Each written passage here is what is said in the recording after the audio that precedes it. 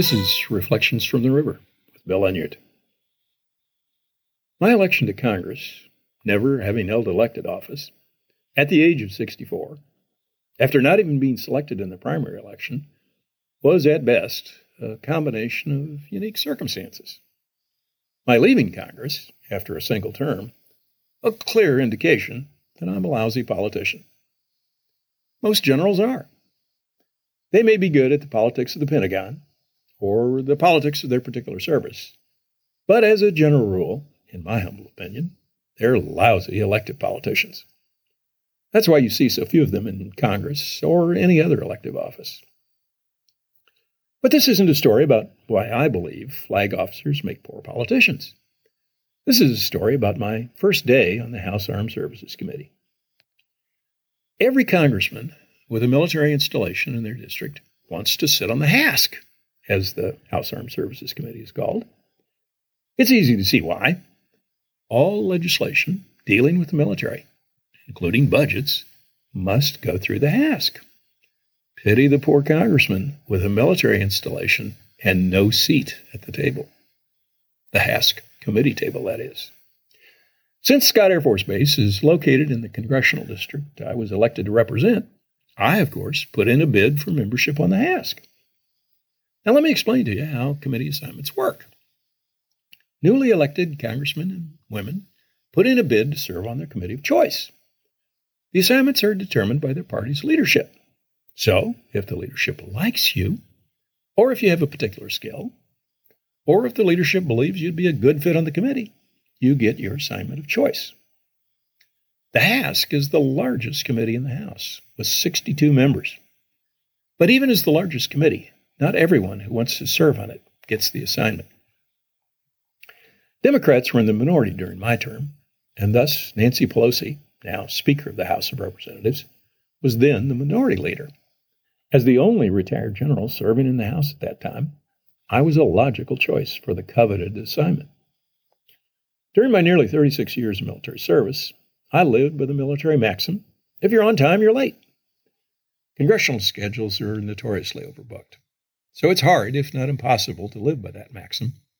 But for the first several weeks of my term, I held to it, at least for committee meetings. Although congressmen, unlike senators, do not have assigned seats in the House chamber, they do have assigned seats in committee rooms. Seating is based on party and seniority. Democrats always on the left, junior members closest to the witness tables. Entering the ornate conference room for that first time, a few minutes before the meeting was to begin, I quickly found my name tag at my assigned seat. Bottom row, all the way to the left. 61 vacant seats to my right and behind me. A few staff members bustling about, but no other congressman. Microphone with red and green switch in front of each seat. A bottle of water to the right of the microphone, and a file folder placed squarely in front of each plush chair. It needs to be a plush chair because sometimes you have to sit there for hours. Although I'd been on Capitol Hill many times as a military officer, it had been to meet with senators, congressmen, and their staffers to discuss military wants and needs. I'd never testified before the HASC, and certainly never been on the side of the railing where the ranks of power-suited congressmen and women sit. All or parts of my district had been represented by legendary congressmen. Congressmen who have dams and highways and federal buildings named after them. Congressmen like Kenny Gray, Jerry Costello, and the unforgettable Mel Price.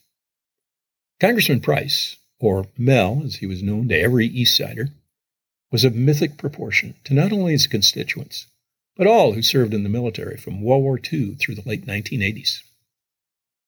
Mel was a corporal in the Army when he was elected to Congress in 1944.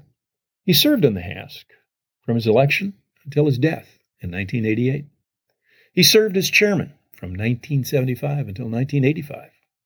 When I was a young airman at Scott Air Force Base, it amused me to see generals snap to attention when this short, paunchy, bald, bespectacled old guy in a rumpled gray suit would show up.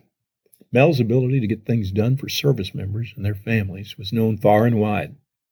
I can't count the number of stories I've heard about Mel getting a junior service member home for a family crisis. Stories that stretch back sometimes 3 generations. Entire families voted for Mel because of what he had done for their brother or sister or father or grandfather when they were serving. By the time I took my seat in the committee room, I'd been hearing these stories for more than 40 years. Now, Congress has many hallowed traditions. One of those traditions is that each committee chair has his or her portrait painted after their term in office. A huge oil portrait is then hung in the committee hearing room. The walls of the committee rooms are lined with these daunting portraits of past policymakers. As I took my seat in the nearly empty hearing room, I glanced up and straight ahead. Staring down at me was Mel Price, Mr. Armed Forces Committee for more than 4 decades. Gone now for 2.5 decades. Mel Price watched every motion, every speech, every vote taken by me in that hearing room. Every time I took that seat under his watchful eye, I was reminded that my duties weren't just to my constituents, nor just to my political party, nor just to the generals, but to all service members and to all of our great nation. Sometimes I took votes my party leaders didn't like. Sometimes I took votes some of my constituents didn't like. Sometimes I took votes the Pentagon didn't like. Every vote I took was under the watchful eye of Mel Price, reminding me it didn't matter whether my vote was liked.